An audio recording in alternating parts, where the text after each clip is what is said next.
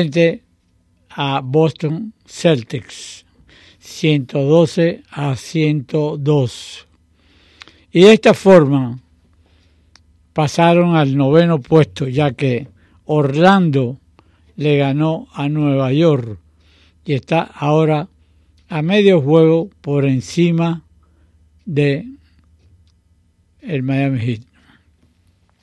El próximo juego del Miami Heat es frente a Minnesota el miércoles. Pero ellos tienen un juego con Brooklyn, que posiblemente sea el juego decisivo en que ellos puedan decir si entran o no entran a los playoffs. Por otra parte, tenemos que en las grandes ligas sigue a todo tren el béisbol. Ayer vimos por fin ganaron su segundo juego el equipo de Boston 6-3 y están locos por salir de California, aunque después de terminar con los Atléticos pues van hacia Los Angelinos. Por otra parte, tenemos que los Yankees, yo soy fanático de los Yankees, pero me luce que los Yankees van a romper 2 récords. Quizás rompan el récord de jonrones, pero también van a romper el récord de ponchados. Ayer abanicaron la brisa 18 bateadores. No quiere decir que 18 bateadores abanicaron la brisa, sino hicieron los lanzadores, un zurdito de Detroit y después Farmer, hicieron abanicar en 18 oportunidades a los bateadores de los Yankees, en que solamente pudieron anotar una carrera y a Green le dieron un cuadrangular en el 8º inning, que fue la victoria para el equipo de Detroit. Hoy están perdiendo 3-1 frente al equipo que más ellos pierden, frente a los Orioles. Y en el primer inning le anotaron 3 carreras. Por supuesto, parece que Paxton no ha tenido la suerte. La vez anterior fue lo mismo, en el primer inning le anotaron 3 carreras y hoy también le anotaron 3 carreras. Tenemos que hay algunos juegos que se están celebrando en las grandes ligas en este momento.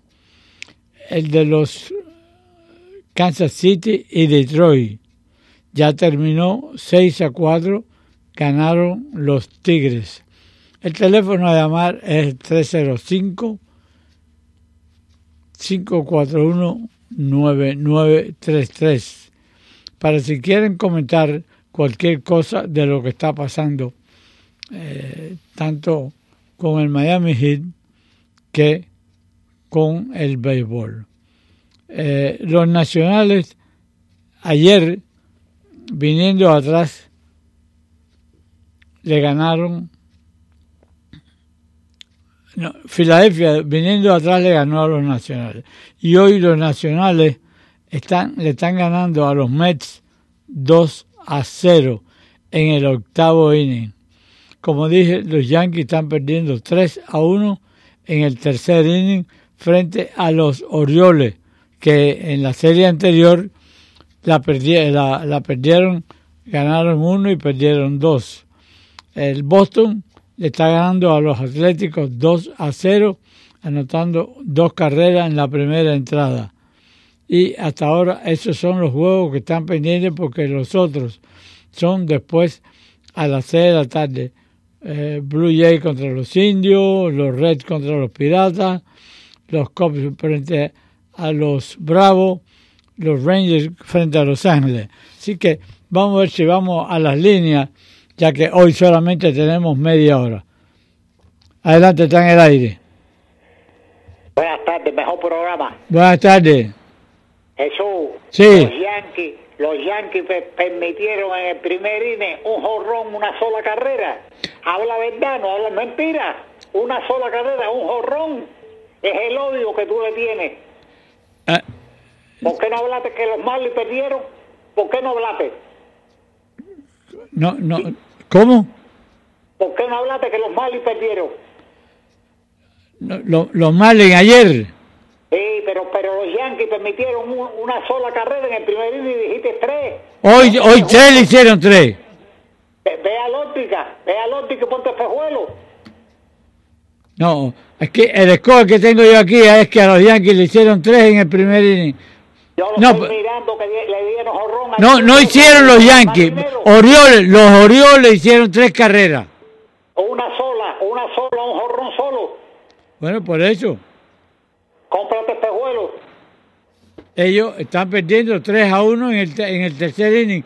Pero tú dijiste que en el primer inning le han hecho 3 carreras. Eso es incierto. Ok, gracias por tu llamada.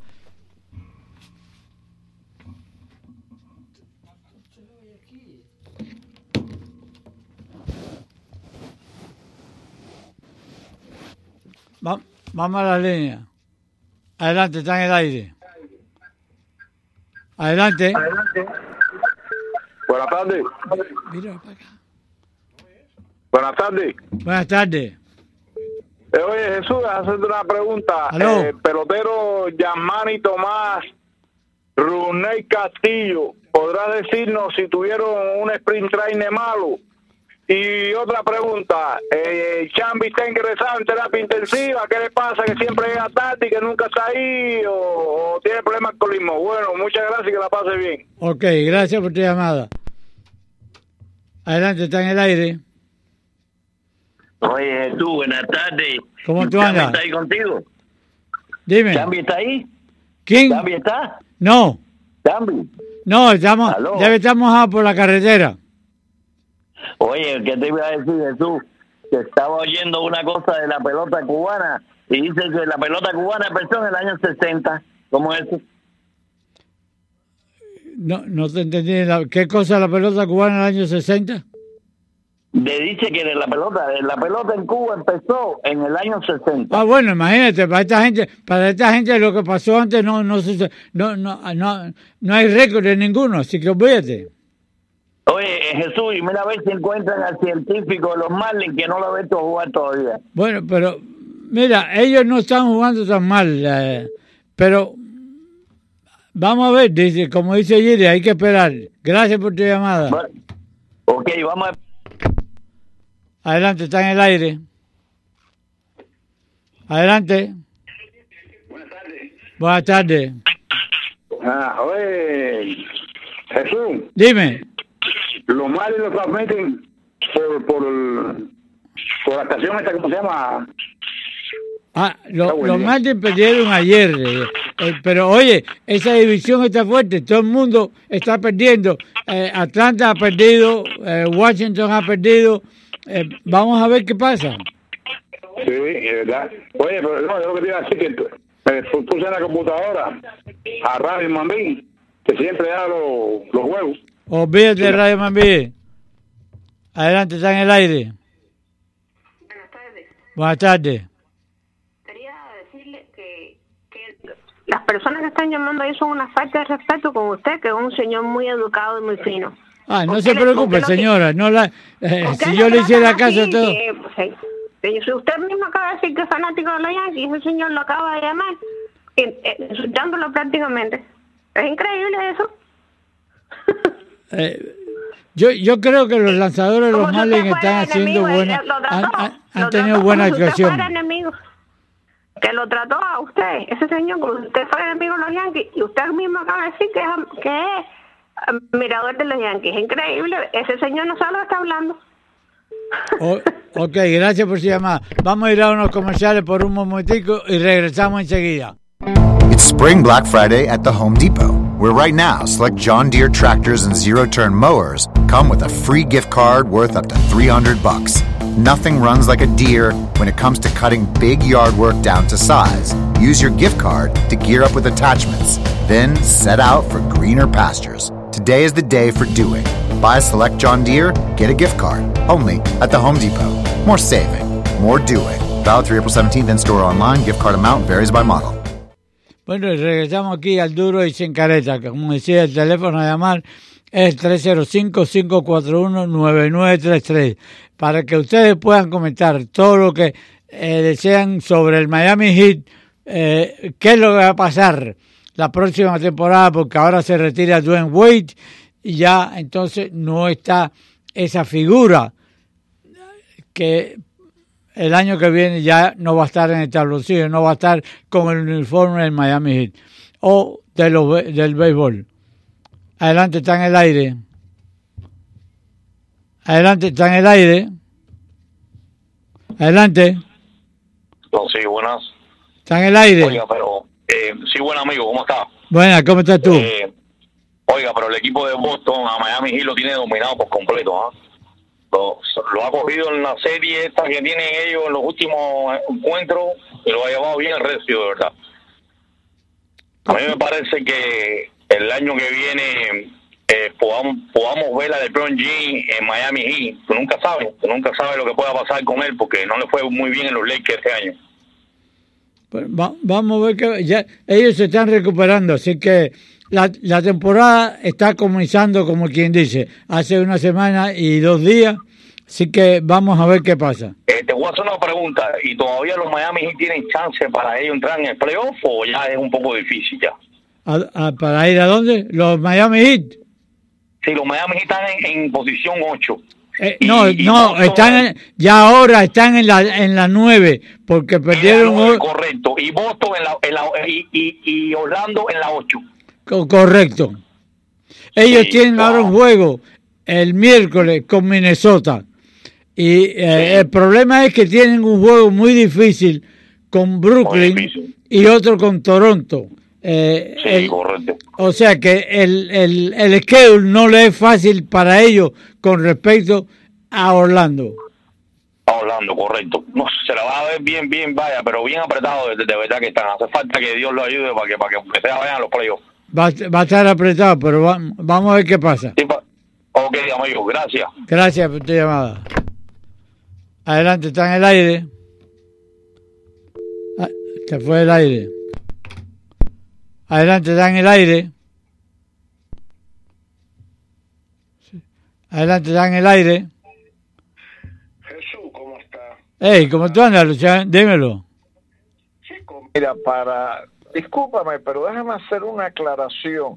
Al primer chuma ese que llamó, ese debe ser de los industriales, de los que gritaba allá en el Parque Central. Mira, lo que tú dijiste está correcto. Los Orioles anotaron 3 carreras en el primer inning, incluyendo un jonrón de Villar. Y la única carrera de los Yankees fue un jonrón de Torres en el tercer inning. Es un falto de respeto. Vaya, se ve que es un chuma. Ese es un chuma porque no sabe llamar ni a un programa de radio alcohólico, que es lo que es, porque no sabe ni lo que tú estabas hablando. Oye, parece mentira, Luciano. No, es que me molesta ese tipo de gentuza, Jesús. Me molesta por la decencia tuya de Chamby y de ese programa, que es el mejor programa de deporte que hay en la radio en español, porque se hablan de los deportes locales, se hablan de la pelota, se habla de boxeo, tiene buenos analistas como Chamby, tú, ¿cómo se llama? Santos Pérez. Entonces que venga ese chuma a decirte a ti que por qué tú no dices que los Marlins perdieron, porque todo el mundo sabe que los Marlins perdieron ayer. Pero entonces, ¿cuál es el lío? Luciano, parece mentira, tú has trabajado en los medios, estuvimos juntos, hay veces que no se le puede hacer caso a esta gente. No, pero Jesús, llega un momento que uno pierde la paciencia. Hombre, claro. Pero y es un fresco. Además, la forma que te trató Oye, hay que ser maleducado, hay que ser chuma sencillamente para dedicarse a tratar a una persona de esa manera. Hay que llamar con educación. Usted puede discutir, usted puede estar en contra mía, en la opinión mía. Yo puedo ser yanquista, tú puedes ser de Baltimore o de Boston, y discutimos de una forma deportiva, de una forma decente, pero esa forma tan chuma, no, eso me cayó muy mal y por eso tuve que entrar a decirlo. La información tuya, correctísima. 3 carreras de los Orioles en el primer inning, incluyendo un jonrón de Villar, y la única carrera de los Yankees en el tercer inning, un jonrón de Núñez. Eso es todo, de Torres, perdón. Eso es todo. Vaya, ok, un abrazo. Jesús. Ok, cuídate. Gracias por tu llamada, Luciano. Adelante, está en el aire. Buenas tardes, Jesús. Buenas tardes. Déjame hacerte una pregunta ahí sencilla, porque yo sé que tú eres un periodista colegiado. Gracias. ¿Tú te acuerdas en La Habana algún juego que fue vendida por un pelotero muy famoso que había, no diga nombre, por un pelotero muy famoso, y tuvo un juicio en La Habana, en la audiencia de La Habana, antes del año 50? No, imagínate. Yo no me recuerdo. Bueno, hubo un juicio en La Habana por una venduta de juego. Y era un pelotero famoso, no te quiero decir el nombre. Cuando te vea solo, te voy a decir el nombre. No me recuerdo. Ok, gracias por tu llamada. Adelante, está en el aire. Adelante. Dímelo. Oye, Jesús, dime. Me quitaron, el amigo tuyo que entró ahí ahora, me quitó lo que iba a decir yo. Así que felicito al señor ese como habló y se expresó de ti, que te defendió, porque el otro es un descarado, y el que se tiene que poner este vuelo es el viejo ese que llamó ahí, que no sabe ni lo que está hablando. Te quiero, Jesús. La mejor radio de deporte aquí, el mejor programa lo tienen ustedes. Que vaya, que estoy a llamar yo al dueño de emisora para decirle que le den más horas, que es el único programa aquí que se oye, de verdad, que lo oyen los jóvenes, los viejos, todo el mundo, es Duro y Sin Careta. Y voy a llamar al señor Rodríguez y le voy a decir, Rodríguez, ¿qué es lo que hay que hacer para que te suban a 1 hora o a 2 horas? Porque es el programa que más entretiene aquí al pueblo entero de Miami, y yo te estoy llamando desde West Palm Beach. Te quiero, Jesús. Ok, gracias por tu llamada. Imagínate, si uno le fuera a hacer caso a todas las cosas, desgraciadamente hay unos que no tienen educación de ningún tipo, no solamente educación, no tienen cerebro, vaya. Adelante, está en el aire. Adelante. Buenas tardes, Jesús. Buenas tardes. Muchas felicidades por su programa, buenísimo, es lo mejor Gracias, que tenemos en la radio. Una preguntita técnica, ¿hay alguna otra frecuencia en que pueda oírlos ustedes mejor? Porque por la 670 no lo oigo bien. Bueno, se puede oír también por la internet. ¿Por internet? Sí, exacto. Porque yo siempre lo oigo en el carro cuando voy de regreso a la casa, y por la 670 se oye mal, no se oye bien. Tú lo puedes oír por la 670, lo puedes oír por la internet, que es lapoderosa.com.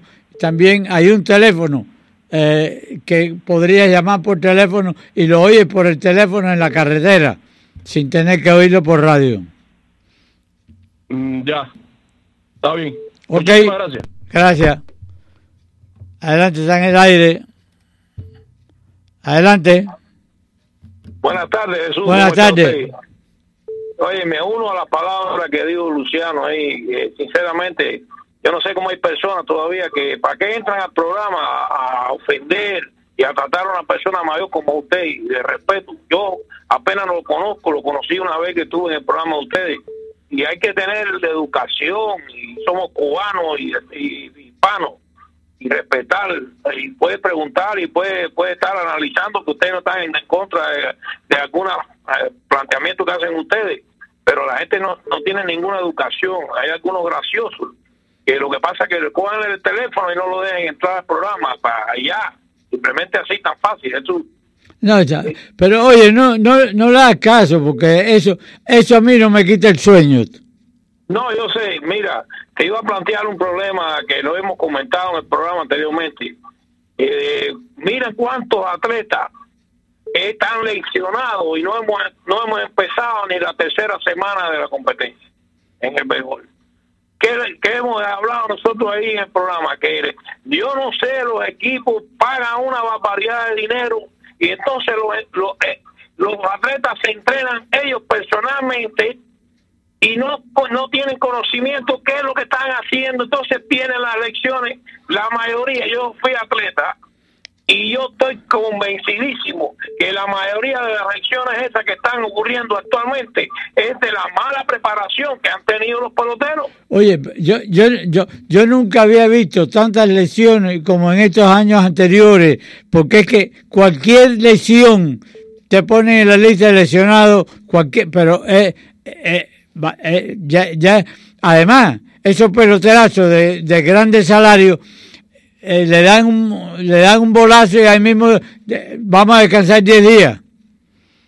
Jesús, el problema no es ese, el problema es que son lecciones que tú dices, pero ven acá, chicos, si no llevan 3 semanas de competencia y están lesionados, ¿qué es lo que te está diciendo? Le mandan un programa, porque he tenido la oportunidad de ver cómo son los programas, buenísimos, un plan de entrenamiento perfecto, pero nadie tiene seguimiento de eso ni conocimiento. Como son profesionales, yo lo hago con Liborio, que me paga, a mí, por ejemplo, Liborio, que me paga cuesta menos, y el otro que es inteligente, porque el problema del inteligente no se lesiona. ¿Por qué? Porque le paga a la persona idónea y que lo prepara bien, le va a cobrar bien. Pero ¿qué pasa? Que hay muchos de estos peloteritos de ahora, de esta época, que no quieren pagarle a los buenos entrenadores ni a los buenos preparadores físicos, y el resultado es ese, y los dueños siguen pagando. Pero fíjate, mira, la misma lesión de Andújar en el hombro, llegan 3, no ha jugado una semana y ya se lesionó el hombro. Lo mismo Hicks, lesionado, y te dicen, no, va a estar en la lista de lesionados 10 días, pero realmente no van a ser 10 días, va a ser un mes. Son cosas que yo no acabo de entender. Jesús, uno que próximo se va a lesionar porque la mecánica es malísima, yo siempre lo he dicho. Se llama Cricksell, tremendo piche zurdo, pero pichea lateral, pero no, la mecánica es malísima. Y ningún entrenador profesional aquí en esta pelota de lanzadores le han corregido eso. Un muchacho que es tremendo talento, yo lo vi pichar los otros días, ya la velocidad le ha mermado, está pichando atravesado, como decimos nosotros, y nadie le corrige.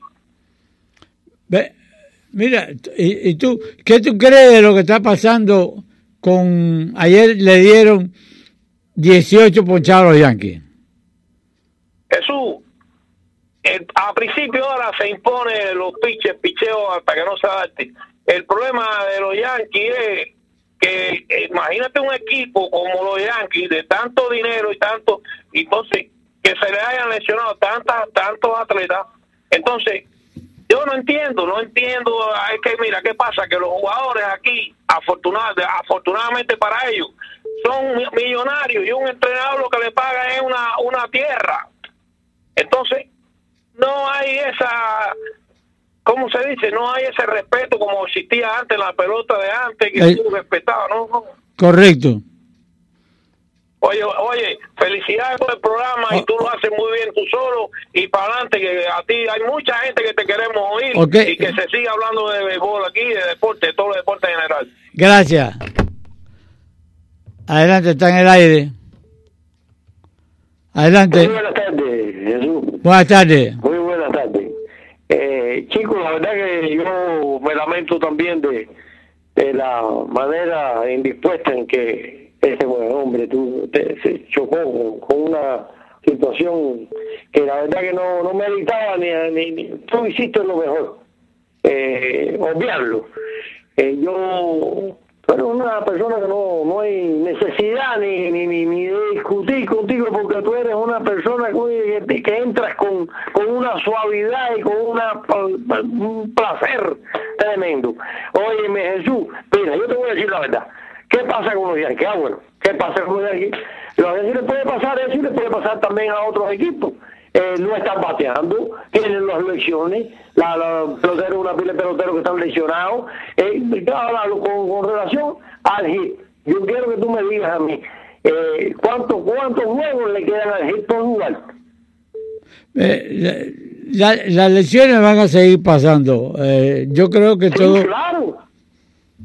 Pero a veces hasta los mismos managers, pues los dueños de equipo, son los que pagan el dinero, y aunque la lesión sea mínima, le dicen, no, que coja 3 días, porque eso sucede también. Pero te estoy preguntando con relación al hit, ¿cuáles son los juegos que les quedan por jugar? ¿Que les juegan por jugar Milwaukee o Toronto? ¿Cómo es?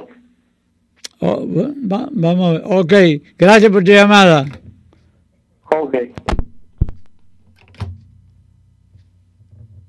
Adelante, está en el aire.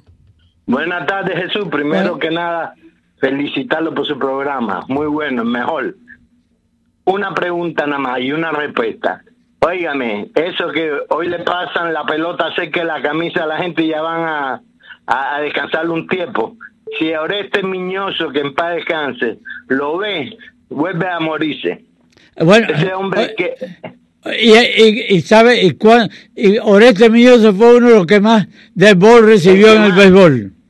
Óigame, el que más béisbol recibió en la pelota. Y lo otro que le quería decir, con su permiso, el chistoso que llamó que en Cuba la pelota empezó en el año 60. Sí, empezó en el año 60 de 1800. Ya nosotros jugábamos pelota.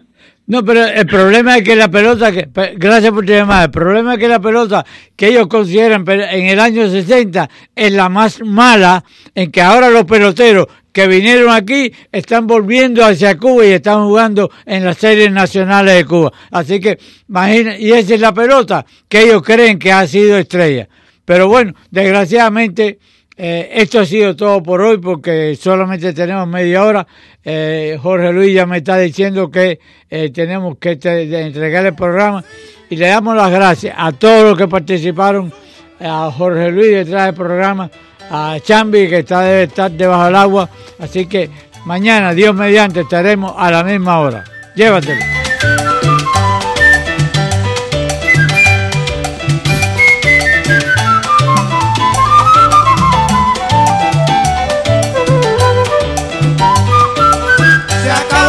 Se daba, se acabó, la botella está vacía, vámonos. Se acabó lo que se daba, se acabó, la botella está vacía, vámonos. Hemos presentado... Te habla Pepe Campos el Chamby para invitarte al mejor fórum deportivo de Miami, al Duro y Sin Careta, un programa donde jugamos de verdad. Porque aquí es al Duro y Sin Careta. MDX es su agencia local que invierte el 100% de lo que recoge en Miami-Dade en proyectos como la nueva 836, que finalizará este año, el servicio de autobuses expresos por el Dolphin y en un futuro cercano, el Kendall Parkway. Anuncio político pagado y aprobado por Rupert Fabi para alcalde de Coral Gables. El 9 de abril habrá elecciones en Coral Gables. Soy Bernadette Pardo y estamos conversando con los alcaldes Jim Kaysen y Raúl Valdés Fauli. Embajador Kaysen, como residente, ¿qué piensa usted de los servicios municipales? Como seguridad, bomberos, rescate, recogida de basura. Me complace ver que Raúl Valdés Fauli ha continuado esta trayectoria de servicios que hacen de Coral Gables una de las ciudades más atractivas del condado para vivir y trabajar. Gracias, Jim. Junto con la comisión continuamos tu gran legado en Coral Gables. Estamos invirtiendo en nuevos programas e instalaciones para la protección de todos dentro de nuestro presupuesto. Le doy gracias a ambos por su gran servicio. Yo voté por Raúl Valdés Fauli y lo volveré a hacer el 9 de abril. Gracias, Jim, por tu confianza en mí. Me comprometo a seguir trabajando como alcalde por un futuro aún mejor para Coral Gables. Voten el 9 de abril por Raúl Valdés Fauli para mantener a Coral Gables mejor que nunca. Número 41. La Feria Internacional Agrícola, Ecuestre y Ganadera de Miami llega al Tropical Park del 12 al 14 de abril. Habrá exhibiciones de ganado, espectáculos de caballos, diversión para niños y mucho más. Visita miamicattleshow.org para los horarios. La poderosa 670M te invita a escuchar cada viernes a las 10 de la mañana Su Salud con el Dr. Rafael Abreu. Actualidades, una revista radial variada con los temas más interesantes de la actualidad. Política, arte, salud, farándula, deportes y el micrófono abierto para los oyentes. En fin, lo mejor de la radio para el gusto de todos, bajo la dirección y presentación de Rina Moldes y los más prominentes invitados. Escuche su programa Actualidades con Rina Moldes. Escúchelo cada sábado a las 10:30 de la mañana. This is WWFE, 670 AM, Miami. La poderosa 670 presenta La Mesa Redonda con Armando Pérez Roura. Bienvenidos a La Mesa Redonda.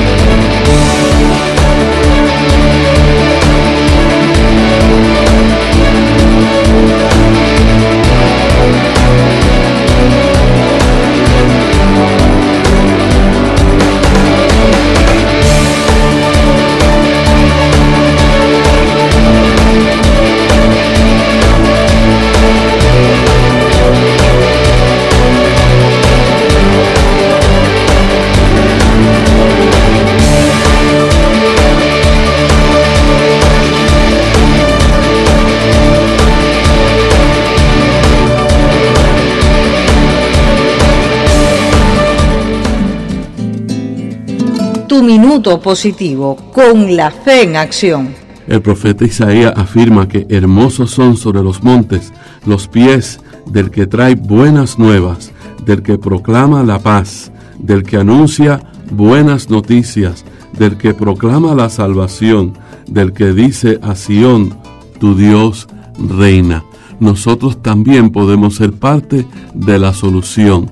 Llenemos nuestro corazón de buenas nuevas, de cosas lindas y hermosas, y así la boca expresará la hermosura que contiene nuestra alma. Hace falta una abundancia, pero una abundancia de paz, de amor, de gozo, de esperanza. Sea usted la persona que alegra el ambiente al llegar. Qué lindo llegar con la paz que sobrepasa todo entendimiento. Esto ha sido el Minuto Positivo. Pensamientos del apóstol José Martí. Ayudar al que lo necesita no solo es parte del deber, sino de la felicidad. Hacer es la mejor manera de decir: Dios, patria y verdad, unidos por la libertad.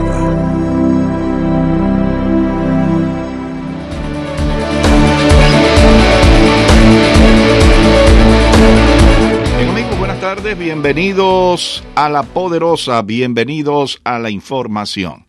Nuestra división informativa les presenta a continuación La Mesa Redonda, un espacio donde nuestro hermano Armando Pérez Roura siempre está presente aquí.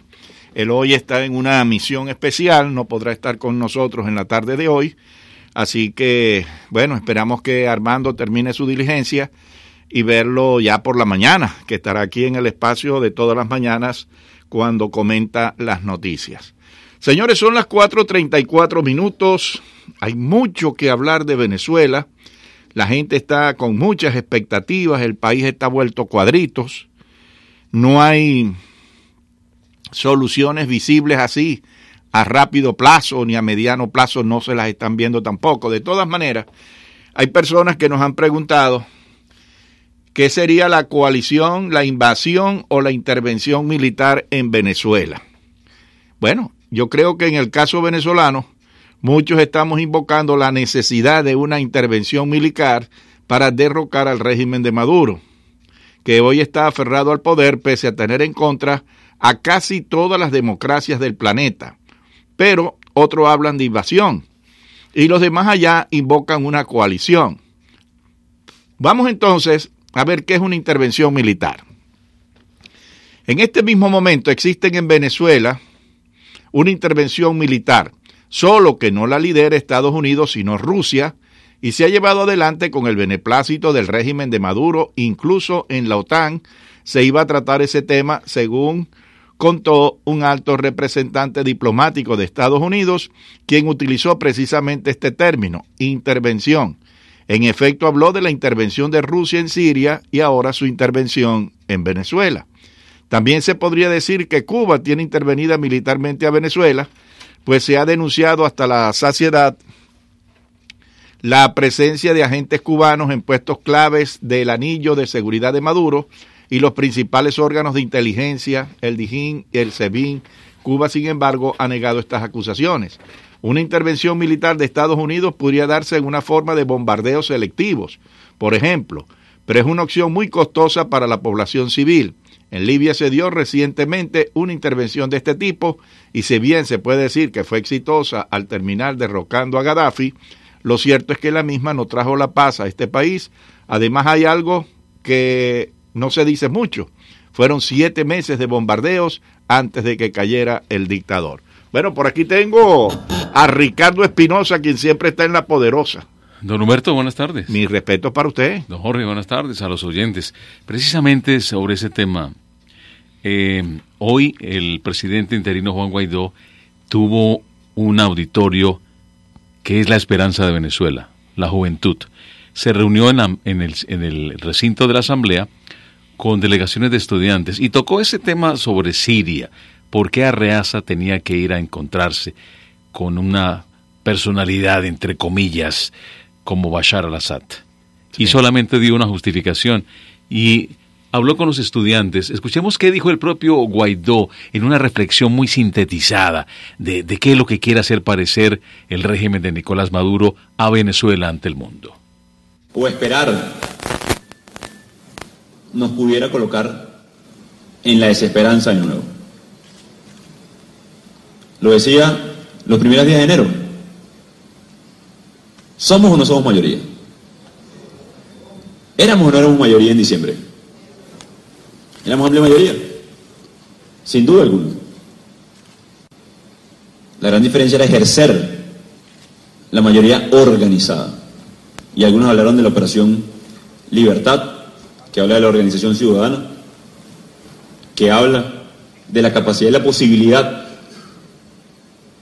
y la necesidad en este momento de organizarnos más. Sabemos cuál es la respuesta del régimen. Sabemos por qué se reúnen con Bashar al-Assad, con Hezbollah. Sabemos por qué lo hacen. De nuevo, quieren subir una apuesta que no tienen con qué pagar. Creen que amenazando a la comunidad internacional con que Venezuela puede ser Siria, entonces no vamos a contar con la cooperación del mundo. Creen que amenazando con paramilitares armados van a detener el avance de un proceso. ¿Que da miedo? Bueno, probablemente y evidentemente a muchos que escuchan un disparo cerca, no siendo una opción para el venezolano, puede generar ansiedad, incertidumbre, miedo. Se le siente, a mi modo de ver, muy respetuosamente, como el bajonazo de notas, se le llama popularmente a Guaidó. Él, aunque no quiera decir que se siente desinflado, obviamente él está preocupado por lo que está sucediendo. Hay presión de todas partes que quieren que definitivamente Venezuela dé ese paso. Y los estudiantes han recibido bien esto. Yo lo veo bien, pero lo veo un poco lejano. He escuchado los comentarios de la audiencia y todos coinciden en lo mismo. Se dejó de actuar cuando se tuvo que haber actuado.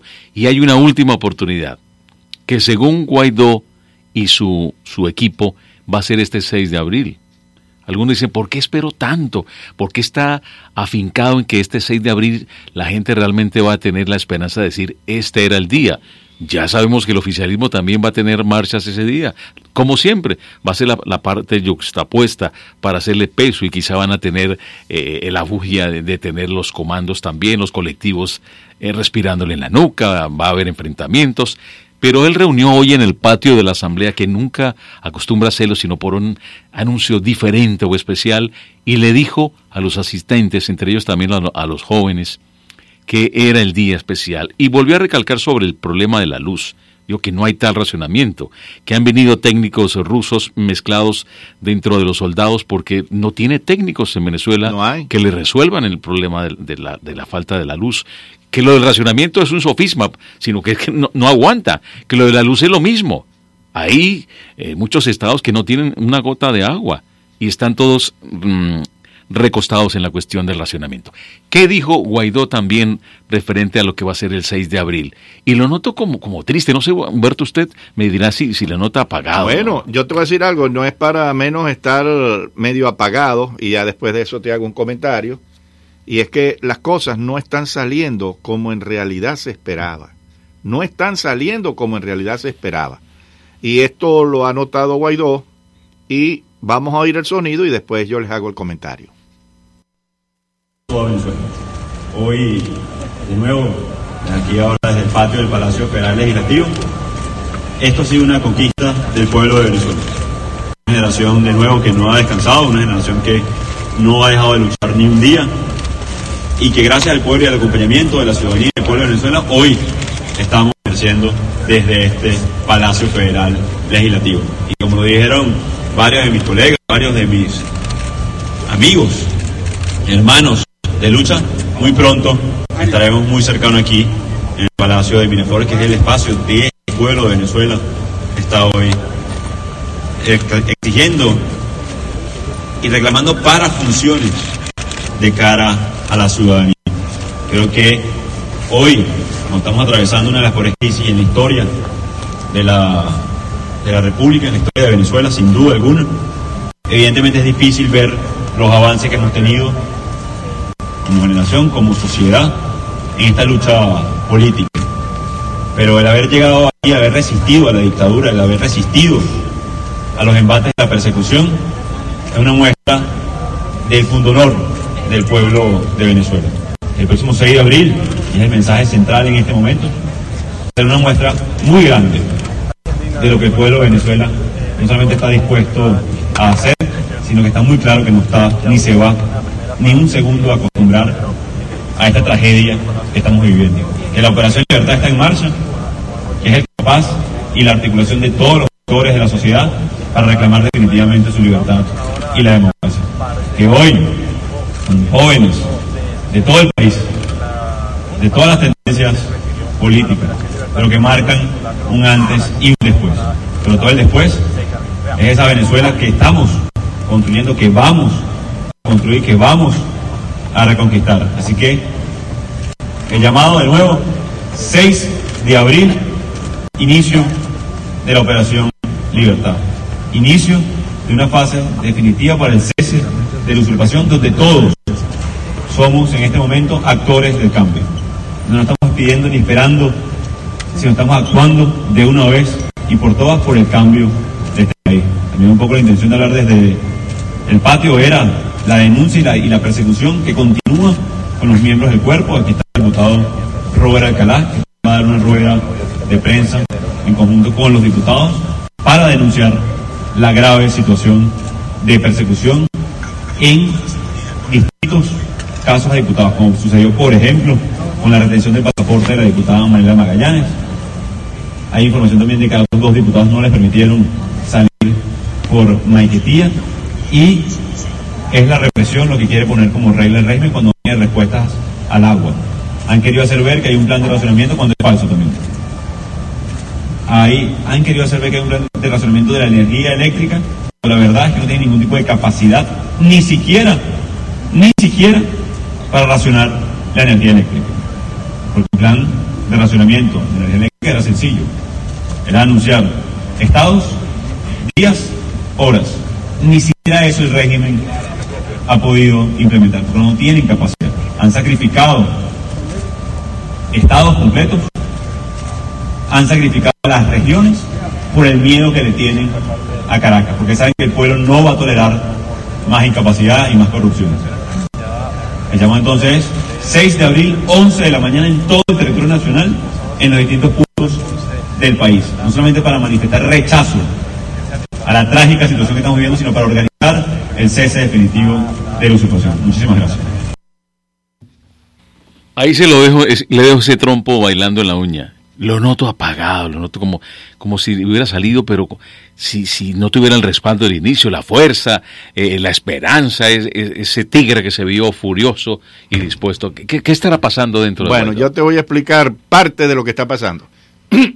Hace 2 días, yo entrevisté a la diputada Tamara Adrián, que es muy allegada a Guaidó, por cierto, está aquí en Miami en estos momentos. Ella debe irse, creo que hoy o mañana, para México. Entonces, la estamos esperando. De pronto, ella, si solucionaba un problema, venía para acá. Pero yo no es de luz ni de agua el problema de ella. Sí. Entonces, la situación que ella nos planteó fue la siguiente. Cuando le preguntamos por qué no se aplicaba el 187, que es lo que pide todo el mundo, que es la intervención militar en Venezuela, ella me respondió con una frase muy corta y concisa. Me dijo, ¿podemos aplicar el 187? No hay problema, lo podemos aplicar allá en la asamblea y se va a aprobar. Pero es que no existe las fuerzas militares que quieran intervenir en Venezuela. Ya, por ejemplo, Colombia dijo que ellos no intervenían militarmente. Brasil dijo que ellos no intervenían militarmente. Y Estados Unidos, como decimos en Venezuela, no se va a echar ese cacho de agua solo si no tiene una coalición. Pero reiteró que todas las opciones están sobre la mesa. Exacto. Pero Estados Unidos, a su vez, dice que ellos solos no van para el baile. ¿Por qué? Porque entonces van a aparecer como los malos de la película, los que quieren siempre... Los policías del mundo. Exacto. Y entonces vienen las represalias y salen las protestas mundiales y salen todos los comunistas del mundo a protestar, etcétera. Y de ahí es que ha tomado fuerza el régimen, que cuando se dio cuenta que no lo iban a invadir, porque ya lo han dicho, entonces ellos se aliaron con Rusia, en el sentido de la gente que le ha llegado, más lo que le van a llegar, porque no solo son los 99 que llegaron ahora, sino que hay noticias que viene otro contingente atrás. Ellos ahora están diciendo que van a montar una planta para reparar los helicópteros que le compraron a Rusia. Unos helicópteros, por cierto, que han salido malísimos. Y entonces los van a reparar. También recibimos noticias que los misiles... Esas baterías que se han dañado por los cortes de electricidad también. Exactamente, que se han dañado. Entonces ellos están tratando de ver cómo las van a reparar. Si tienen reparación. Eso están en este momento en eso. Hay algo que nos preocupa a todos... Y es que ya, por ejemplo, a Guaidó le quitaron la inmunidad. Lo que quiere decir que cuando al régimen le dé la gana, para quedar democráticamente en el mundo, bueno, nosotros lo pusimos preso porque el tribunal decidió que se enjuiciara y la asamblea le quitó la constituyente, la ilegal que está allá, le quitó la inmunidad parlamentaria. Entonces ellos en cualquier momento van y lo agarran y lo meten preso. Y preso va a quedar. Porque si seguimos con esta pasividad, porque yo lo que no entiendo, y es la parte que a mí me gustaría, como no soy político, quizás por eso no la entiendo. Si el mundo ve que nosotros tenemos en Venezuela un régimen totalitario, un régimen sanguinario, un régimen que acabó con las riquezas del país, que ha permitido la intervención militar del país. No permite la americana, la que ellos quieren. Por ejemplo, lo que yo hablaba al principio del programa, que ahí tienes, por ejemplo, Cuba tiene intervenida Venezuela. Claro. Ok, Siria tiene intervenida Venezuela porque China, tiene su gente. La Rusia. China también tiene su gente. Rusos, ya los ves ahí. Hezbollah también tiene su gente. Si te pones a ver de la FARC, del Ejército de Liberación Nacional, también hay gente metida en Venezuela. Los malandros de las cárceles, bueno, ahí los tienes también apoyando al régimen. Entonces, tú te das cuenta que tenemos una invasión heterogénea. La tenemos de todo tipo. Pero de eso no se dice nada. Eso todo está bien porque el régimen considera que está bien que los rusos, los chinos y todos los que les dé la gana de llevar para allá, los iraníes, etcétera, pues sí nos invadan el país. La pregunta, señor García, usted como venezolano, como periodista, ¿qué va a suceder realmente el sábado 6 de abril? Hay un llamado a marchar que es el momento, es digamos como el día de, el que no actuó el sábado no puede por qué reclamar algo para el país. ¿Va a suceder realmente lo que todo el mundo quiere que suceda? Mira, el día 23 de febrero hubo las mismas expectativas. El día 23 de febrero las expectativas eran que de ahí no pasaba Nicolás Maduro. ¿Y qué pasó? ¿Qué pasó? Tranquilamente le prendió fuego a la comida, golpeó a los que hubo que golpear, mató a los que tuvo que matar y no pasó nada. El sábado el gobierno también está sacando sus marchas. Ellos también van a poner marchas en el país. Van a sacar, por supuesto, sus colectivos, van a sacar sus malandros de las cárceles, porque ya lo hicieron el 23. El 23 salieron presos, identificados plenamente de las cárceles de Táchira, los llevaron ahí. Ahora los irán a sacar todos también bajo la promesa de que si apoyan el régimen los pondrán libres después. Aunque yo tengo una leve esperanza, hubo algo que sucedió esta semana, no sé si usted me corrija. En el puente Simón Bolívar, sí, hubo no 2, ni 5, ni 10, fueron centenares de personas con hambre, con necesidades, desesperadas, que vieron esos containers, lo vieron como una pequeña valla y lo brincaron con niños, con ancianos, personas enfermas, y la mayoría pues dijo, no me importa lo que me hagan hacer, tumbaron las barricadas, echaron a un lado la guardia. Yo creo que hubo hasta cierta permisividad, porque si no, dijeron, aquí nos van a linchar a nosotros. El pueblo realmente como que ha habido ese oleaje cuando la marea a veces sube y moja un poco los pies del bañista tímido. ¿No será que de pronto tenemos una sorpresa el sábado? Bueno, Dios quiere y así fuera. Yo no quiero ser pesimista, porque lo que menos sabe la gente es que yo soy pesimista. Pero lo que pasó ese día es lo siguiente, para que más o menos también se vaya entendiendo. El río Táchira, que es por donde pasan normalmente los venezolanos hacia Colombia, ya cerradas como están las fronteras, pues el río Táchira estaba crecido y era un peligro quererlo atravesar para ingresar a Colombia por las trochas, porque se ahogaba la gente o podían tener ahí una calamidad, porque el río por las lluvias pues está crecido. Entonces, ¿qué pasó? La gente desesperada, que siempre va a buscar su comida o quiere irse a Colombia, vieron que había poca gente en el puente de Simón Bolívar. Funcionarios, pero no la cantidad como para reprimirlo en tal caso. Y dijeron, vamos a jugárnoslas aquí. Y se fue el piquete de venezolanos, arrasaron con los guardias que estaban ahí, no les dieron tiempo de pensar y brincaron hacia el lado colombiano. ¿Cuántos fueron? Hay gente que dice que fueron 300, otros dicen que fueron 1000, otros dicen que fueron menos. La cifra exacta no se sabe, porque eso fue una bandada, una bandada, que aprovecharon el descuido de la Guardia Nacional, o de pronto, como tú dices, que los que estaban ahí se hicieron los locos ante todos los que venían, porque no iban a poder con ellos, porque eso es muy fácil. Si hay, por ejemplo, 20 soldados o 20 funcionarios en el puente y te vienen 400 personas, tú no vas a poder con eso. Yo de soldado digo, antes tráigame a mí otros cigarrillos y tráigame a mí esto, tenga la listica. Y los dejaron pasar, y Colombia sí tomó nota de los que en realidad ingresaron. Colombia sí tiene el número de los que ingresaron. Ahora, que esa situación se siga produciendo, por ejemplo, hoy es difícil, porque ¿qué pasó hoy? Hoy el puente amaneció quintuplicada la cantidad de funcionarios cuidando ahora el puente para que no pase lo que sucedió ayer y antier. Ya hoy, por ejemplo, amanecieron más guardias nacionales ahí. Entonces es un poco más difícil, porque ahora ya están preparados con sus bombas lacrimógenas, con sus balas de goma, en puntos estratégicos para disparar, porque esos no tienen que ver con nada, eso le caen a plomo a lo que sea. Aquí lo que ha pasado, y esto, cuando yo lo digo, pues ustedes dirán, bueno, Humberto está desesperado, está con la desesperanza, que sería la palabra. No es que tengo la desesperanza. Aquí lo que ha pasado y ha fallado, que aquí hubo un mensaje de Bolton, hubo el mensaje de Pompeo, hubo el mensaje de Marco Rubio. ¿Del presidente? Bueno, sí, voy a llegar al presidente ya en la última instancia. Y el presidente, a su vez, donde decía que todo estaba sobre la mesa. E instaron a que las Fuerzas Armadas cogieran y se fueran del lado de Guaidó, con la Constitución. Y ese día 23 de febrero se esperaba que eso sucediera. Que cuando estos soldados y todo ese piquete de funcionarios que pusieron ahí en la frontera, pues dijeran en un momento dado, yo me cambio para este lado y me voy con la Constitución. No fue así. Ahí fue donde estuvo primeramente el error. El error fue creer que ellos se podían cambiar. Se cambiaron unos poquitos, tú viste lo que fueron.